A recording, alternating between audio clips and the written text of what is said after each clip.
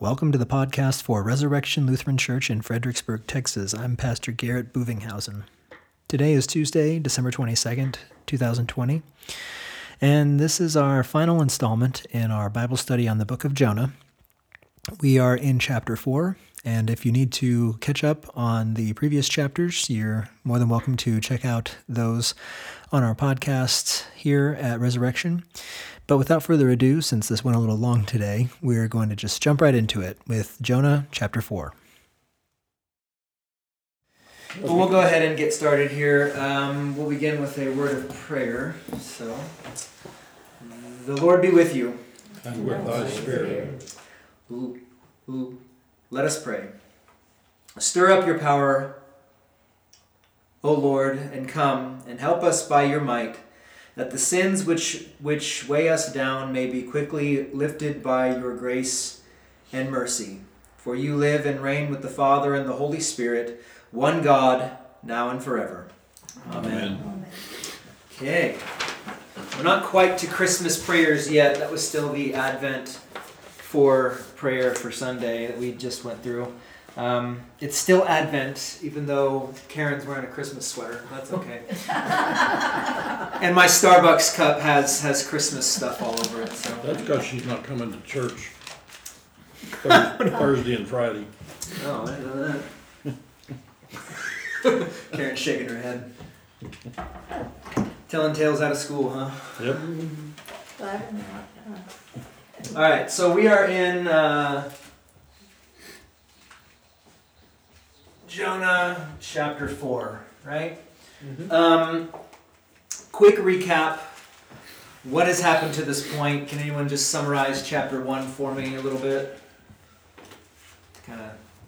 What happened in chapter 1? Let's kind of go down the line. What happened first? Flee. The word flee. Yeah. Comes to mind. So the word of the Lord came to Jonah, saying, "Go to Nineveh, that great city, and cry out against it, for their wickedness has come up before me." But Jonah fled. Right? He fled to. He tried to flee, but what happened along the way when he was on the water in the boat? Great storm, and they threw him overboard. Right, a great storm happened. The sailors were terrified. It's kind of funny when you think about it. It's such a violent storm, and yet they can have a trial.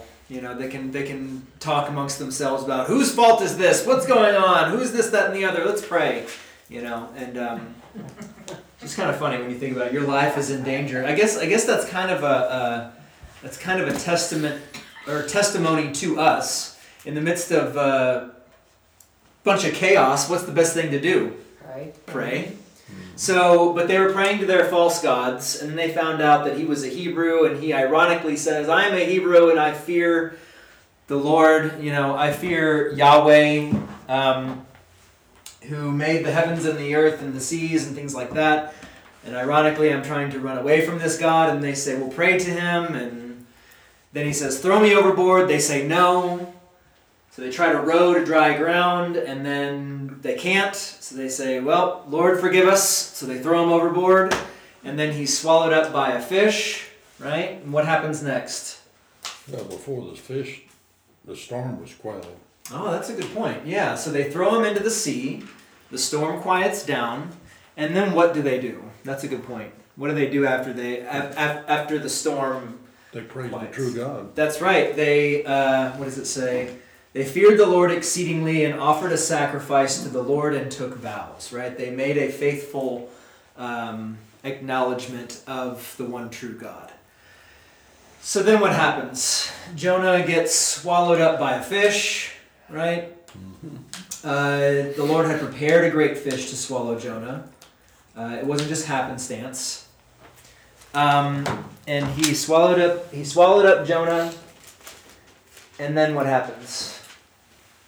Jonah prayed while he was in the belly of the fish. Yeah, Jonah prays. He has his own little psalm here.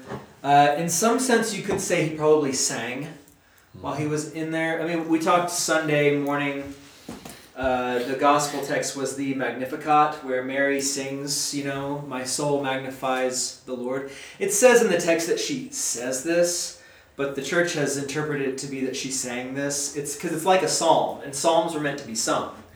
And actually, if you look in the Hebrew words actually rhyme. It's kind of nice, and it sounds really neat too. So Jonah sings his psalm, and thus he's also praying. I think we kind of disconnect prayer and song far too often. When you sing a hymn, from the hymnal, or you sing a hymn, you're singing praise and thanks to God, or you're asking Him to do something, right? I think in this last Sunday, there was a couple stanzas there where it says, "Lord, may you do this, and may you keep us safe from this." If you even think about the, a mighty fortress. That's based on a psalm.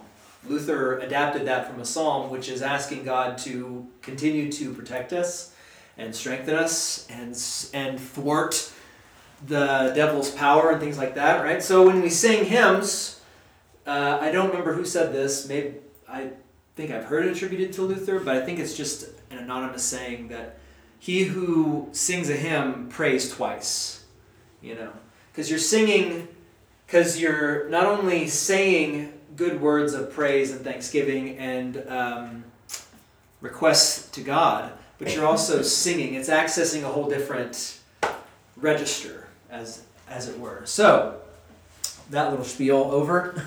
Jonah sings, and he sings this psalm, and remember how you can see he just, with what he's saying, it reflects him going deeper and deeper, down, and then around verse 6 you see, yet you have brought up my life from the pit, O Lord my God, and then that's where you see the upward trend. So it's like you can divide this up into 3 sections, as in the 3 days and 3 nights that he was in the belly of the fish. So then he gets out, but I was reading through the commentary a little bit more, and there's this whole thing about the Lord spoke to the fish and it vomited Jonah onto the dry land. And I've made a big show of what that probably was like. But the word vomit is never, it's not a polite word, right? And it's not something to where we can just say, oh, and he vomited him out. Oh, okay. Moving on. It's to show disgust or to show a repulsiveness or something. So that adds to that understanding of Jonah, ironically saying all these things, but still not getting the point of what's going on, right? Of that, salvation is of the Lord, and that, So we see that, and then we see in chapter 3, what happens next. This is what we talked about last week. He goes off to Nineveh. Mm-hmm. And what happens at Nineveh? I don't remember. Okay. He tells them what the Lord told him to, and they all repent. Right. Remember how we said, so Jonah goes, he gets a second call. Remember how we said he's the only prophet to ever get a second call. Because it says, now the word of the Lord came to Jonah a second time. That doesn't happen anywhere else. Saying, arise, go to Nineveh, that great city, and preach to it the message that I tell you. So Jonah arose and went out of Nineveh, according to the word of the Lord. He walks the span of it 3 days, right? And saying only, yet 40 days, and Nineveh shall be overturned. The Hebrew word, remember, was hafak, which can mean either to destroy, or overthrow, overturn, or just to change, right? When you understand the nuance of that word, it brings up the possibility that even though Jonah, we had all these possibilities, right? Why does he go? He either gave up, he thought, what's the point in fighting? I'll just go. He had a true change of heart. Or he thought that I'll just go and just say it in such a way to where they'll ignore it. And they'll just be destroyed. Right? Yeah. And so these are all possibilities, and he probably, and if that's true, he thought he might have been clever by just going in there saying, yet 40 days and Nineveh shall be destroyed, shall be overthrown, right? not realizing that even that brief message could make all the difference, right? Because that's what God had told him to go and say, to go and proclaim. And then, because of this proclamation from God, what happens? Miraculously. Yeah, they turned away from their sinful ways and they believed, right?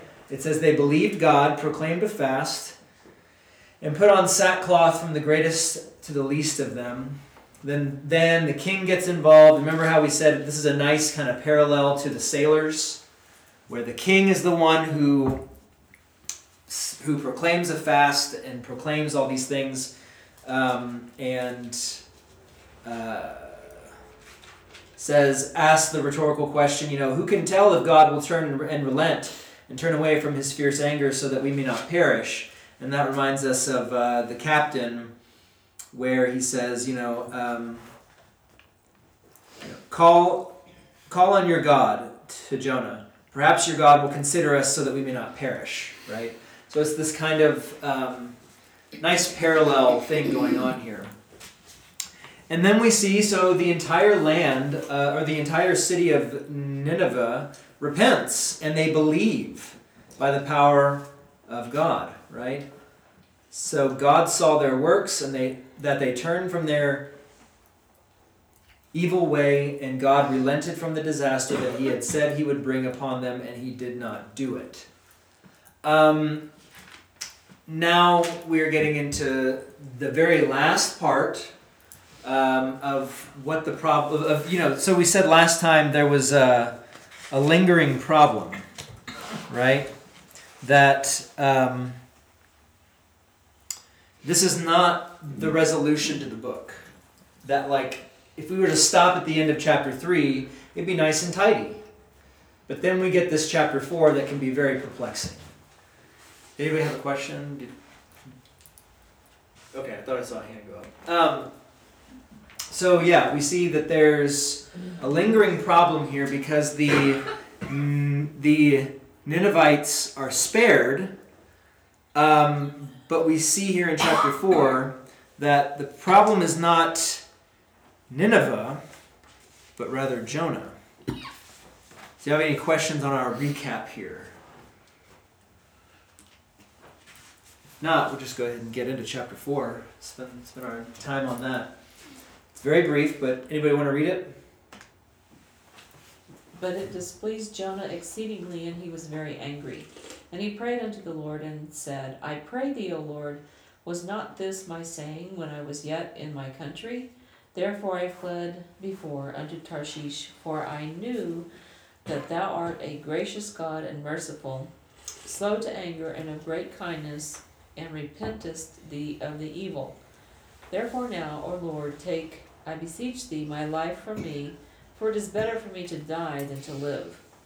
Then said the Lord, Dost thou well to be angry? So Jonah went out of the city and sat on the east side of the city, and there made him a booth, and sat under it in the shadow, till he might see what would become of the city. And the Lord God prepared a gourd, and made it come up over Jonah, that it might be a shadow over his head, to deliver him from his grief. So Jonah was exceeding glad of the gourd. But God prepared a worm when the morning rose the next day, and it smote the gourd that it withered. And it came to pass when the sun did arise, that God prepared a vehement east wind, and the sun beat upon the head of Jonah, that he fainted, and wished in himself to die, and said, It is better for me to die than to live. And God said to Jonah, Dost thou well to be angry for the gourd? And he said, I do well to be angry even unto death. Then said the Lord, Thou hast had pity on the gourd for the which thou hast not labored, neither madest it grow, which came up in the night and perished in a night. And should not I spare Nineveh, that great city, wherein are more than 60,000 persons, that cannot discern between their right hand and their left hand, and also much cattle?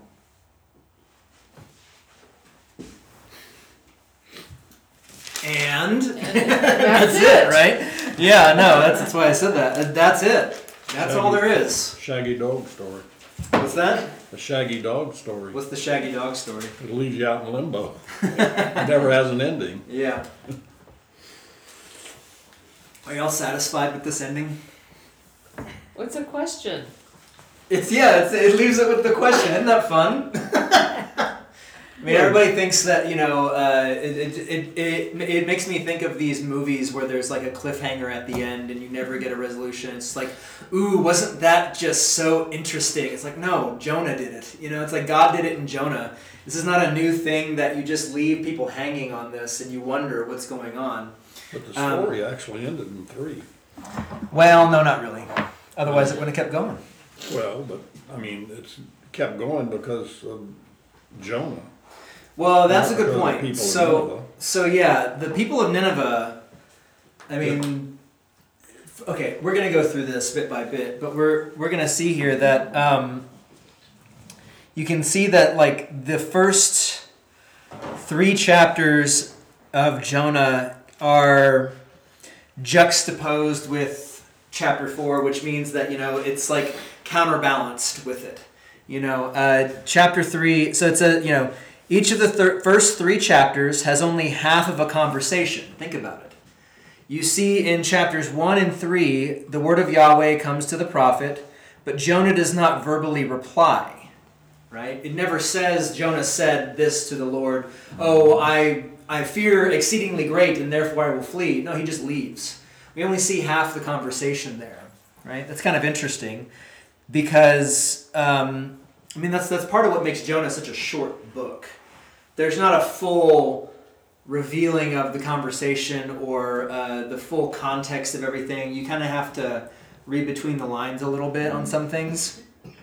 In chapter 2, you also see that Jonah prays to Yahweh, but Yahweh does not reply verbally, right? He has this great long psalm, but God doesn't say anything in response. And then only in chapter 4 is there actual conversation between Yahweh and Jonah. And so you see this, and Dr. Lessing actually points out that mathematically, in chapter 4, Jonah and Yahweh, God, both have equal speaking time. There's just as many words that Jonah uses as Yahweh. It's kind of interesting. They're kind of going toe-to-toe here, but they're not equally matched by far, right? It's still a man contending with God. And you see that they get equal airtime, as it were, but God gets the last word. It's actually interesting. If you go back to chapter 1, what does the book begin with? And the Lord. Yeah, the word of the Lord came to Jonah, right?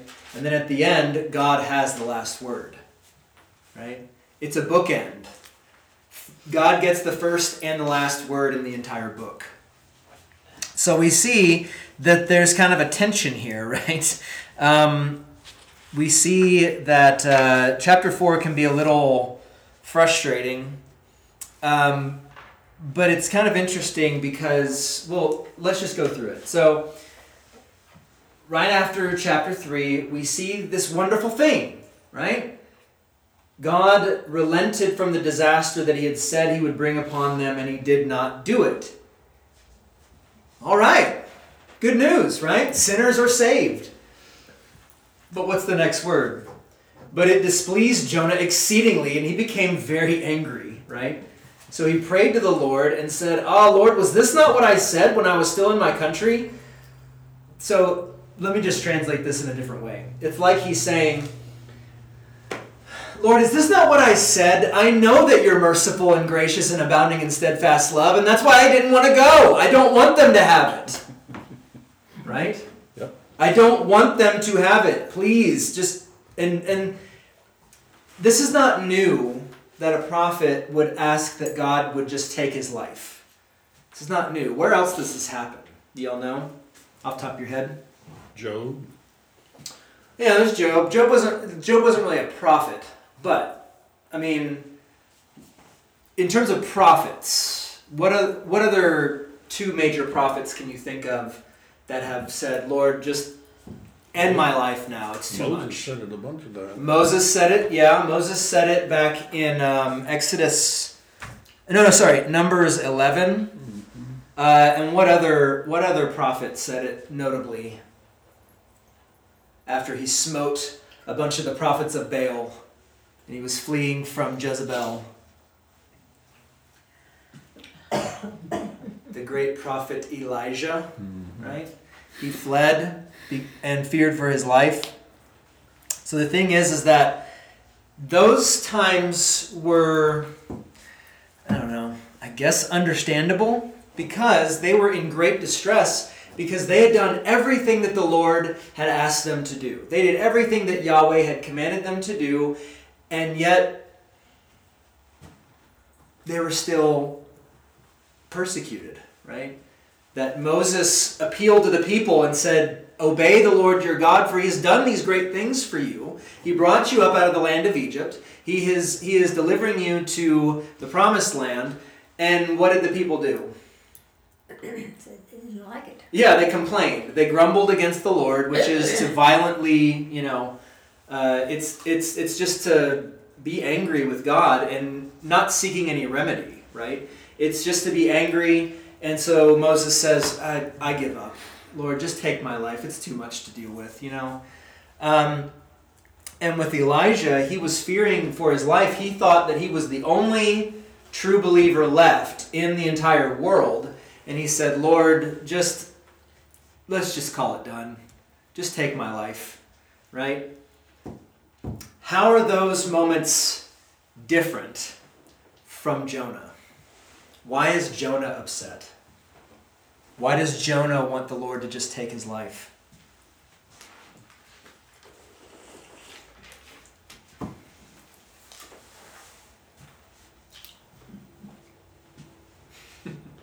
I'll tell you, it's the exact opposite of the other guys. What would that be? Yeah, he was angry with God Angry with God for what? for making him look like a fool. Because he comes to the Ninevites and, says you're going to be destroyed in 40 days and blah, blah, blah. And, Okay, that's interesting. It's interesting. Paul, were you going to say something? yeah. In the beginning, he never wanted God to forgive or save Nineveh. And yet what happened? He did, and he didn't like it. That's right. Yeah. So he doesn't want to be around to see it. Right. That's interesting, isn't it? Yeah. The heathen repent and the godly people remain ungodly. Yep. And Jesus said if these miracles were done in Sodom and Gomorrah, the town would still be as big as Austin, Texas, and Washington, D.C., and New York, and Los Angeles, and London combined. Yeah. So and we're gonna get to Jesus too. So the thing is that you see, that the heathen repents. How come are my children so mean? So untrainable? Yeah. They don't hear a word I'm saying. Why are they so ungrateful, right? I mean, for everything that God has done for his Daddy, people. don't you know to shut up and listen? That's what mine tell me now. Oh, goodness. They did, literally. Okay. It's time for you to shut up and listen. Oh. And I'm listening. All right. Say something. Okay, I will. So, all right. So what happens is you see that, okay, yeah, I guess I can see the whole thing of, he's made a fool. But at the same time, remember how he said that his prophecy came true no matter what. If they were destroyed, that would be fulfilled. If they were changed, yes, it's still fulfilled, because it's the same word. Right. And they would have been destroyed in the sense that their sinfulness would have been destroyed, and they would have been made godly by the power of God, by them just trusting in his mercy. Right? So that's on one hand, that's possibility. The stronger possibility, and what I think is true, is that that unlike Moses and Elijah, who were leading people, who though they were called the people of God, they were not godly at all. They were doing what they were doing so that they would repent, and so that they would come to faith and be saved. And that's I mean, they were upset because they thought they were the only ones who actually believed this stuff. They did desire that the people would turn and believe. Jonah doesn't. He doesn't want them to believe. He doesn't want that salvation for them. He doesn't think that they deserve it. And he wants them to be destroyed because he thinks they deserve it. He's putting himself in the place of God, right? So we see here that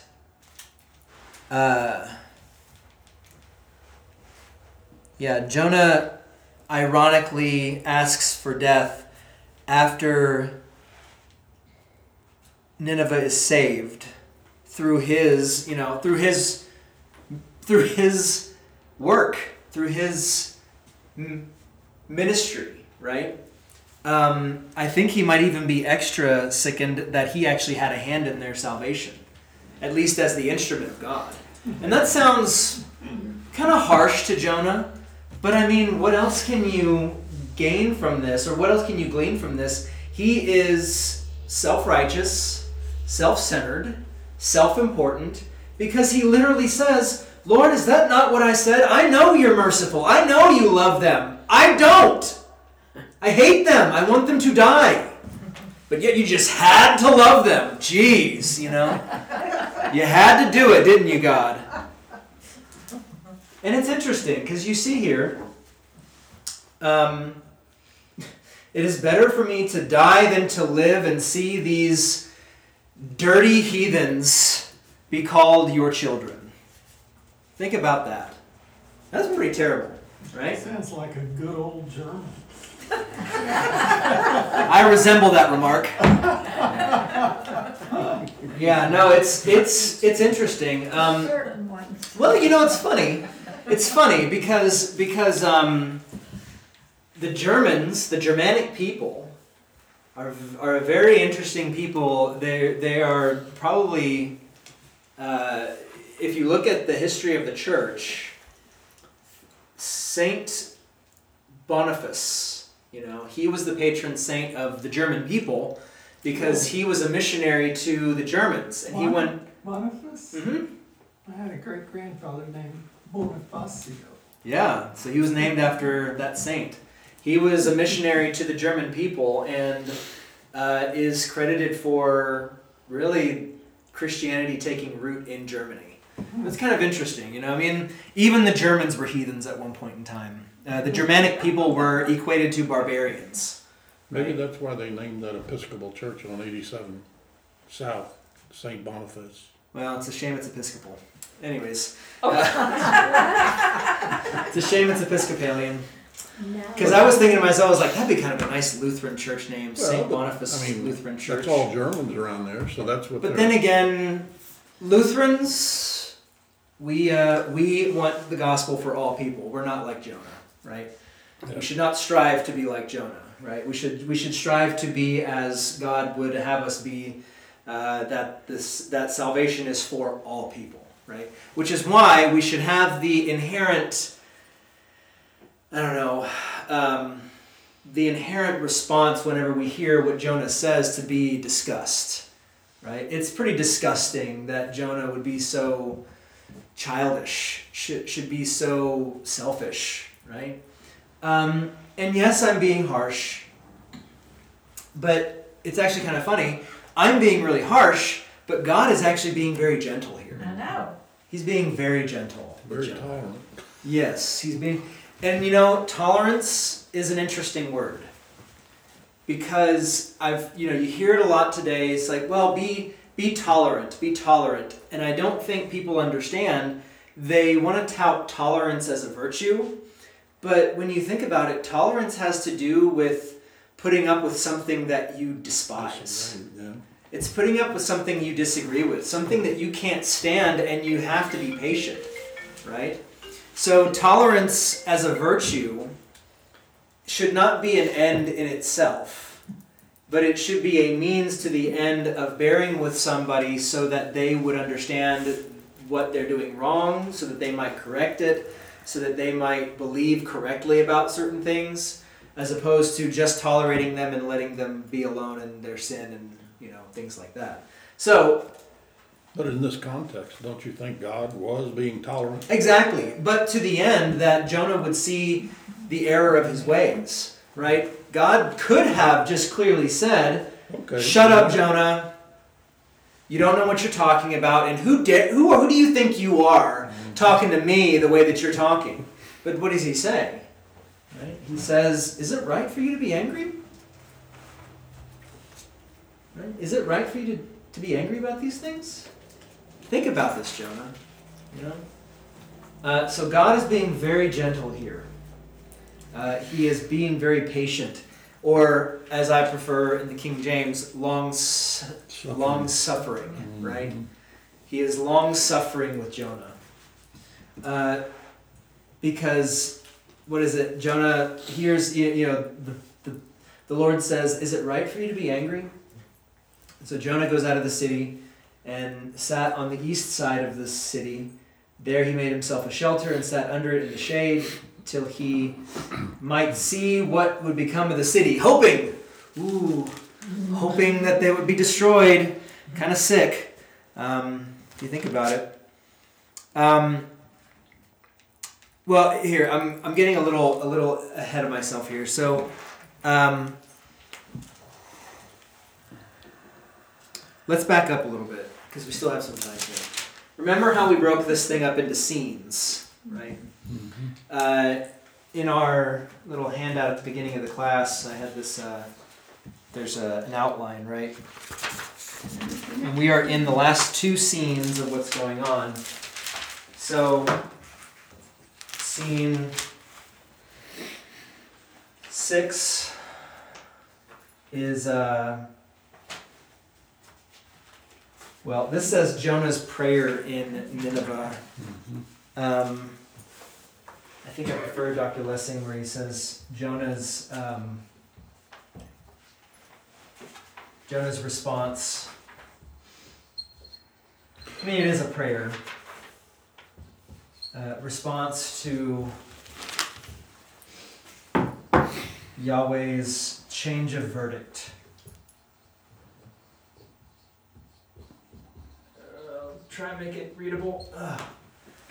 To save Nineveh. Right? That's verses 1 through 3. So we see there in verses 1 through 3 that Jonah's angry. In fact, his anger can also be interpreted as hatred, right? Yeah. He is asking that God would kill him, right? It's better for me to die than to live. You know, I know that you are a gracious and merciful God, slow to anger and abundant in loving kindness, one who relents from doing harm. Therefore, because you are so gracious and merciful, please kill me. Right? Please kill me. Although there is something interesting here that Dr. Lessing points out in his commentary that, I know I just wrote all this out, but I need to erase it. So it's Jonah's response to Yahweh's change of verdict to save Nineveh. And it's verses 1 through 3, so it's 4, 1 through 3. But here, what happens is he says, while I was still in my country. Now the word for country is an interesting one, and I was trying to figure out how Dr. Lessing could make this connection. But he connects it to Exodus 14, which is the part of Exodus where the Israelites are fleeing. And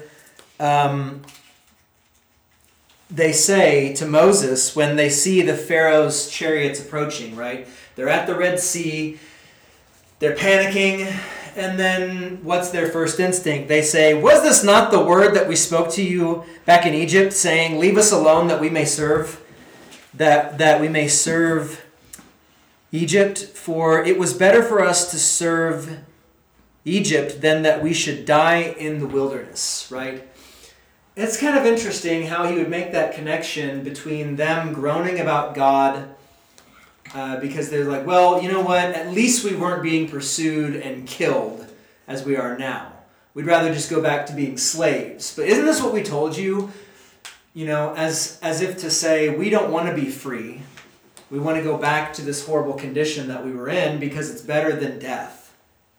And that, yeah, think about that. But don't you think at this point Jonah is thinking he's going to be in Nineveh the rest of his life? And that's why he's so depressed and upset? That's an interesting thought. Because he's a long way from home and he has nothing. I mean, he bought the ship, put all of his investments into that, and lost it all. That's interesting. I haven't thought about that. I mean, that would certainly add to his despair. That he would have to be And it would link stuck back there. to Exodus too. Yeah, so he'd have to be in this new place. I think he would try and find a way back.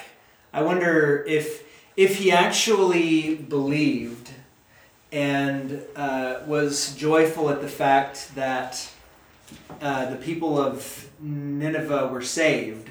If he appealed to them, they would have known who he was. And he could appeal to them in good faith and say, will you help me get back to my homeland? I don't doubt that people would have said, sure, we'll see what we can do and help you out. But Jonah's not going to ask for help. He might not, but that's the thing, and that's what we'll get to by the end of the chapter. We don't know what happens. Right. We have no idea what happens. God lets your imagination run wild. It lets you fill in the blanks. So we see here that there's this parallel to Exodus 14 in that both texts, both with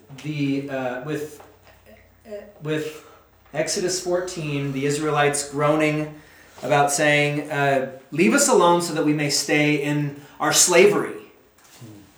And Jonah saying, isn't this what I told you while I was still in my country? Just leave me alone and let them die. Yeah. Right? Both texts demonstrate the unwillingness of people to leave a previous place of security, right? As it with the Israelites, that's Egypt, and with Jonah, that's my ground or my country in Israel. So it's their unwillingness to leave a previous place of security at Yahweh's command to face a new locale. Right? Both prefer negative past experiences over moving into the future planned by God. Israel preferred slavery in Egypt instead of what looked like coming death. Jonah prefers death rather than life under the grace of God that welcomes even converted Gentiles. Right? So Jonah becomes a picture of rebellious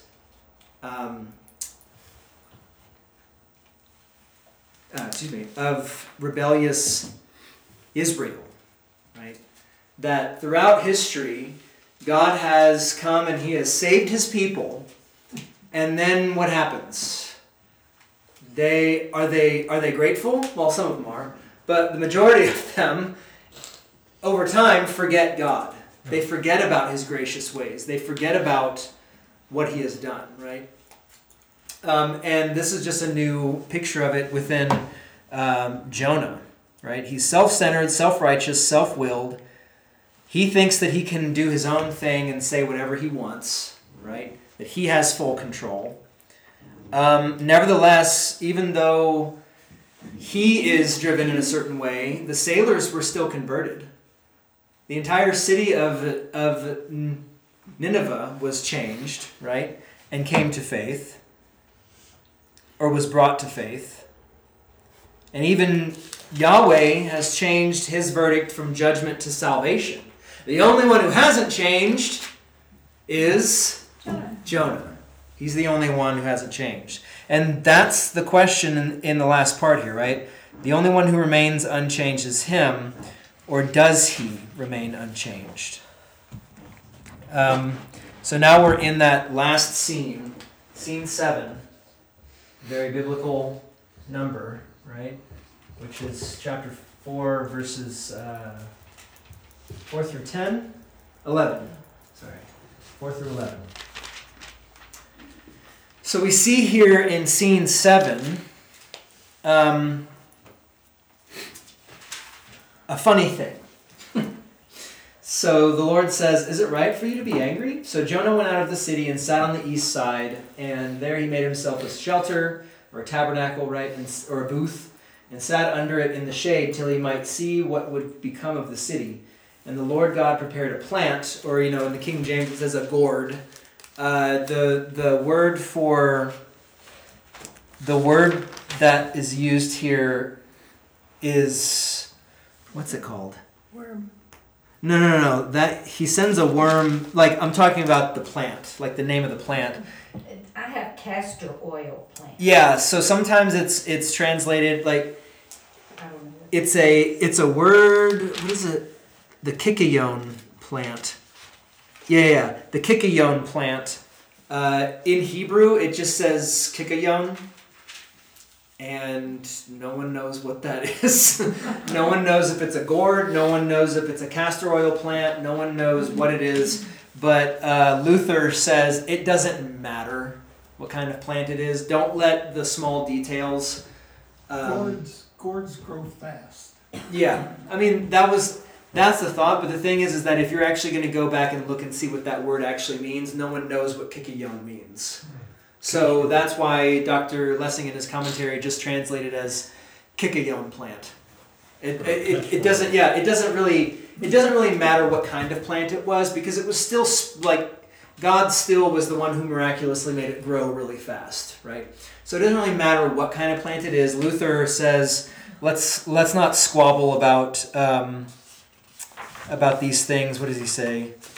Luther says it doesn't really matter because what matters is the reason why it grows and what happens in the context of it all. Oh yeah, here he goes. Luther says, "Nothing is gained by fighting over a matter of no importance, since the Hebrew word means neither ivy nor gourd, but it is the name of a tree unknown to us, but indigenous to that region." And then Dr. Lessing says, "The identity of the plant is not crucial. As with the gourds, the Hebrew term is of uncertain meaning. What is crucial is the effect and function of the plant in the context of the narrative," right? And the same is true about the great fish. That's what I was getting ready to say. Was it Same a thing. whale? What kind of fish was it? Serpent. Yeah, what was it? Well, in the Hebrew, it's literally a fish, right? How you want to interpret that is not really all that important. What matters is the context surrounding it and what it's used for as part of the narrative, right? Because we can spend all day saying, well, it's probably a gourd, it's probably a castor oil plant. We don't know. It's a kikayon plant. All right. It's a fun word to say, kikayon. Yeah, sounds good to me. Kikayon. So we see here that what happens with this plant. It says, God prepared a kikayon plant and made it come up over Jonah, and that it might be shade for his head to deliver him from his misery. So Jonah was very grateful for the plant, and actually in my New King James, it says it literally means rejoiced with great joy. You guys see a problem here? What's the problem? Because there is a problem here. He didn't thank God, he was just happy. Well, that's possibly part of the problem, but what is he joyful about? He's joyful for shade. Mm-hmm. But he wants people to die. He's not joyful that sinners are saved. He's not happy at all that God has saved people from everlasting death. But he's so glad that he's got some shade in the heat. Think about that. You know? So he rejoiced with great joy for the plant, right? Because he was miserable in that heat. He just needed some shade. That's what he's happy about. Selfish, selfish, selfish, right? But then as morning dawned the next day, God prepared a worm, and so it damaged the plant that it withered. Right? And it happened when the sun arose that God prepared a vehement east wind, and the sun beat on Jonah's head so that he grew faint. Then he wished death for himself and said, "It is better for me to die than to live." Right? So back and forth, back and forth. It's kind of getting exhausting, isn't it? So then God says, "Is it right for you to be angry about the plant?" And Jonah, in his anger says, "It is right for me to be angry, even to death." Right? It's like, come on, God, you know I'm upset. Why can't you just give me this one? It's kind of a baby. So we see that through all of his experiences, actually this is kind of an interesting thing. After Jonah gets vomited out of the fish's belly, do we see him say anything? Thank you, Lord. No, not even that. Through all of his highs and lows, through everything that he's gone through, he's seen such miraculous things, he's experienced these miraculous things, and yet he has joy for shade from a plant.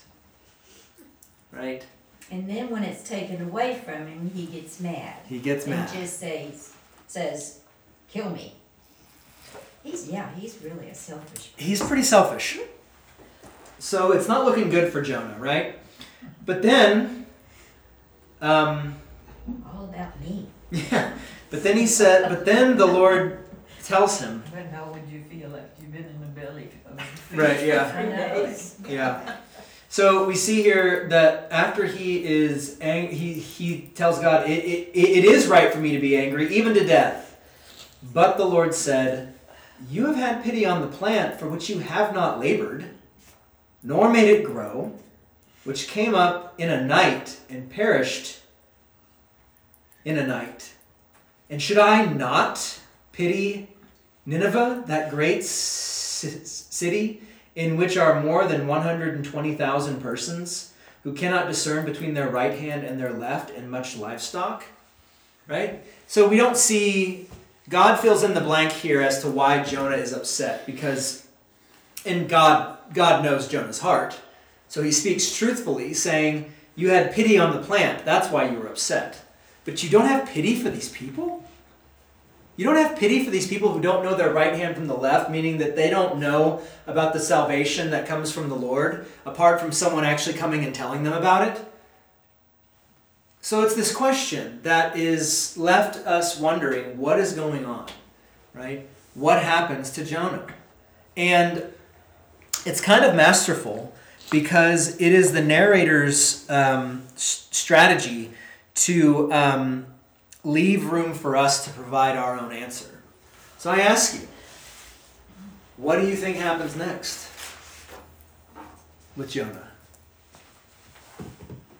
He marries a Ninevite and lives happily ever after. All right, that's fair. I mean, it is within the realm of possibility that Jonah relents. It's certainly within the possibility. It's also within the possibility that he just says, "Forget it, I'm just going to wander off into the desert and just whatever happens, happens." Yeah. Right? But it's interesting, this one sentence, that there are more than 120,000 persons who do not know their right hand from their left hand, and also much cattle. So it kind of sounds like Ninevites are pretty stupid. Well, they were ignorant to the knowledge of salvation. Because really, what is the beginning of knowledge? Fear of the Lord. It's the fear of the Lord. They did not have the fear of the Lord, therefore they had no knowledge that was worth having. Right? So yes, they were stupid, quote unquote, unto salvation. They had no idea how to be saved. They had no idea that their wicked ways were actually wicked. Which is important for us to understand, that we see people who are hang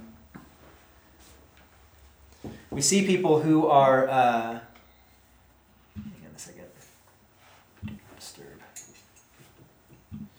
We see people who are going about life seemingly good, seemingly doing the right thing, living a good life, doing the right things, but they don't go to church, they don't know Jesus, they don't know any sort of form of salvation, they never read their Bible, they never know anything like this, and yet we just say, oh, they're fine.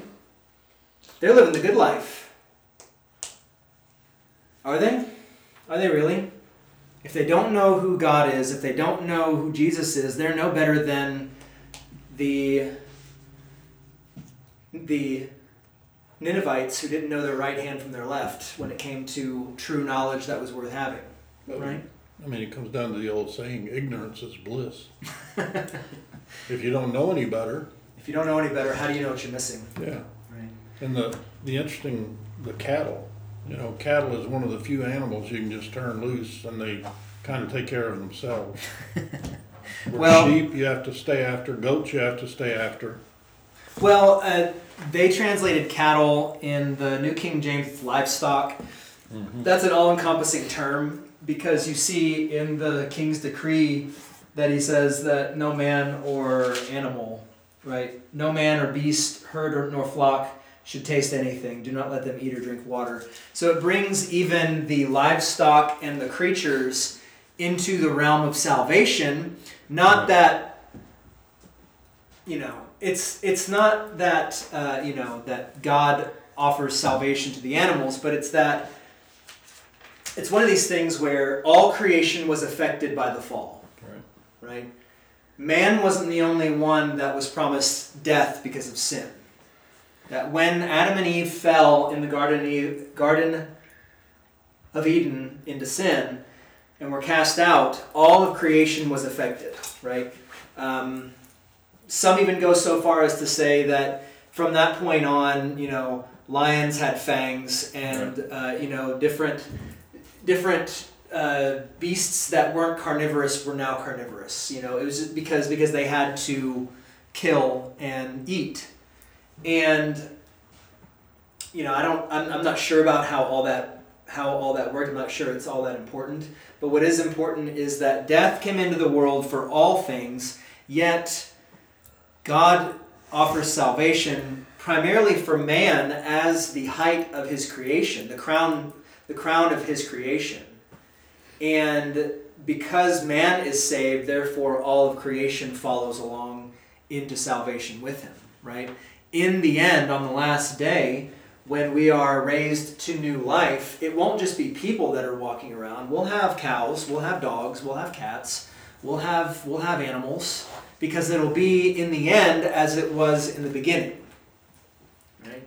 So that's why he's saying, because if he would have destroyed Nineveh, he not only would have destroyed all the people, he would have destroyed all of the animals that were innocent, right? They would have been burned up and killed too. Be like Stockman. And he doesn't desire those things, Yep. right? He doesn't desire those things. So then he asks this rhetorical question, right? Should I not pity Nineveh, that great city, in which are more than 120,000 persons who cannot discern between their right hand and their left, and much livestock? Now, 120,000 people it doesn't sound like a lot by our standards, New York City's got millions of people, and, Los Angeles millions, Houston millions, Chicago, whatever. But to Jerusalem, I think at this time, Dr. Lessing says that Jerusalem only had about 6,000 people in it, right? It's smaller than Fredericksburg. So 120,000 people is a lot of people back then. And for that many people to die, to be destroyed because of their sin, is a big deal. And also, it's interesting that Jesus even mentions in Matthew 12, he says, that the only sign this generation will receive is the sign of Jonah. And he talks about how just as Jonah was in the belly of the fish for 3 days and 3 nights, so the Son of Man will be in the heart of the earth for 3 days. And then he says, I believe it's right after this, he says, the men of Nineveh will arise in the judgment with this generation and condemn it. That is to say that all those people in Nineveh believed. Therefore, we will see them in the resurrection. They will be there, right? So Christ our Savior has confessed that they were saved. And there's a question, kind of a cliffhanger, right? That shall God have compassion on all people? Right? That's kind of what's being said here at the end. Shall I not have compassion on all people, even the people that are deemed wicked? And what's the answer? Yes, How? Yes, how? through Jesus Christ. That's exactly right. He has compassion on all flesh, all men, by becoming flesh, by being made in the likeness of man, right? So that all flesh would be saved. And we've talked about this before with our talk of Hebrews and things like that, that all throughout the New Testament it's fully revealed that because God, the Word, right? The Word becomes flesh and dwelt among us. Because that happens, He lives our life as we ought to live, which is without sin, right? And yet He is condemned as a sinner. He pays the price so that we would be saved. And all He asks is for us to trust in His work. Not in our work, but in His. So yes, the answer to the end of Jonah is Jesus, right? and on some level it's like, that's it? It's like, well, what more do you want, right? It's the eternal God made into flesh. Is that not enough, right? And with us leading into Christmas here in a couple days, this is exactly the kind of thing we should be focusing on right now. That God has mercy and compassion on all people, that He does not desire the death of the sinner. Sorry. He does not desire that they should perish forever, but that they should live and be called a child of God. But He's not going to force people to do this. That some people will remain in their sin and their unbelief, right? And it'll really be their own fault, sadly. But salvation is for all people, right? And even to Jonah here, where God says, should I not have pity on these people? I have pity on you, right? They are more faithful than you are. So do you think Jonah was saved? I don't know. I don't either. I look forward to possibly seeing him, in heaven and in the Only if he was resurrection. saved, though. I would hope, it's the same, and we'll stop here because we're over time, but it's the same sort of question with anybody who, you have any sorts of doubts about when they die. We cannot say who is and who isn't saved unless it specifically says so within Scripture. Right. We don't know for sure. We can be pretty sure, someone who goes to church every Sunday and who, comes to communion, who's baptized, and it's like that, say, yeah, I've got real good assurance. And God is merciful in all sorts of things, but He shows His mercy to those who fear Him, as we heard from Mary on Sunday, right? And I guess even at the end, Jonah still feared God. He knew how powerful God was and everything else. So Yeah. even though he was rebellious like we are, Well, and I know I'm kind of leaving it on a heavy note here, but when it comes to salvation for other people, I try to make clear that I don't know, I can't say for sure about anybody else other than myself. I know for sure that I believe in Jesus Christ as my Savior. I know I will be going to heaven. Yeah. I can't say that for sure about other people, but the only thing we can do is we can look to what God has done in their life by bringing them to baptism. We can look at what God has done by bringing them to confession and absolution. We can look at what He has done for them by feeding them His body and blood and trusting that God is merciful and that He will take care of them, right? We trust not in the works of the people. We trust in God's work. And we look to His grace for the assurance, right? So with Jonah, we look to God's grace and we hope in his mercy that he was long suffering even until the end, and that Jonah relented to God's grace. Right? We pray that he did not stay stubborn, because as I heard a pastor say recently in one of his sermons, he said, unbelief takes a lot of effort. I don't know if I said this before, I probably did. But unbelief takes a lot of effort. It's like a kid who's really angry and you give him ice cream. And you say, it's like, how can you be angry when you're eating ice cream? You have to try really hard. If it's the kind you don't like. Well, all right, Tim. Well, fine.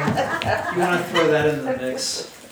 But I hope y'all have enjoyed this, and I have enjoyed it. It's a nice short thing, and I was thinking about, I was like, why are we doing Jonah right before Christmas? But hey, it's a nice short book, and there's a lot in there, probably more than you thought there would be. And it's very relevant for us today. That cliffhanger at the end is for us to consider and ponder for ourselves too, right? That's how Jonah stays relevant, even for us today. Because salvation is always relevant. Well, and you can lose So is God's salvation anytime, even up to your last breath. Yeah. So, until you draw that last breath, you don't know. Yeah, we don't. Yeah, we trust in God's grace. Yep. All the way to the end. Any questions before we stop or close for the day? Maybe Jonah was just having a bad week. Maybe Jonah was having a bad Maybe he came Maybe in. he was Bad couple effeminate. months. Maybe what? Maybe he was effeminate. I don't know. That wasn't so. What did you say our next book would be? Our next book, the thought is Ecclesiastes, but I need to look into it a little bit more. Once we get out past Christmas, we'll see about what it's going to be. Because it'll be a short, relatively shorter study before we do kind of a more in-depth topical kind of study in the spring. So hopefully COVID will be over with by then. Well, we'll see. What We'll are pray. you contemplating for us in the spring? Something we What I'm contemplating in the spring is to go through a book called The Lutheran Difference, and what it will be, it's a book that's put out by our publishing house, and it's pretty neat. It follows the outline of the Nicene Creed, and it'll be a fairly long one if we get to it. I'm still trying to work out the logistics because it's like 18 chapters. So if we do a chapter a week, that'll be about 18 weeks. But it's worth it. It's worth it because it really gets into, and I'm also looking at making that our new members class, or kind of a refresher course on what we believe. So anybody who wants a refresher course, or anybody who wants to become a new member or something like that, can go through that and call that a new members course. Mm-hmm. It's kind of to see what it'll do is it'll say, what do we believe as Lutherans, and why are we called Lutherans? And we believe what the Bible says, and we believe what the Lutheran confessions say about the Bible, this sort of thing. And it also takes what other denominations believe and kind of contrasts that with what we say that we believe about certain points of teaching. So, interesting. Telephone's ringing. Hello? Ringing. Excuse me. Sure. Hold on. All right. Well, once you take care of that, we'll go ahead and close here. This is what happens in Bible study. It's all good. That's what happens. Well, let's close with the Lord's Prayer. Our Father, who art in heaven, hallowed be thy name. Thy kingdom come, thy will be done, on earth as it is in heaven. Give us this day our daily bread, and forgive us our trespasses, as we forgive those who trespass against us.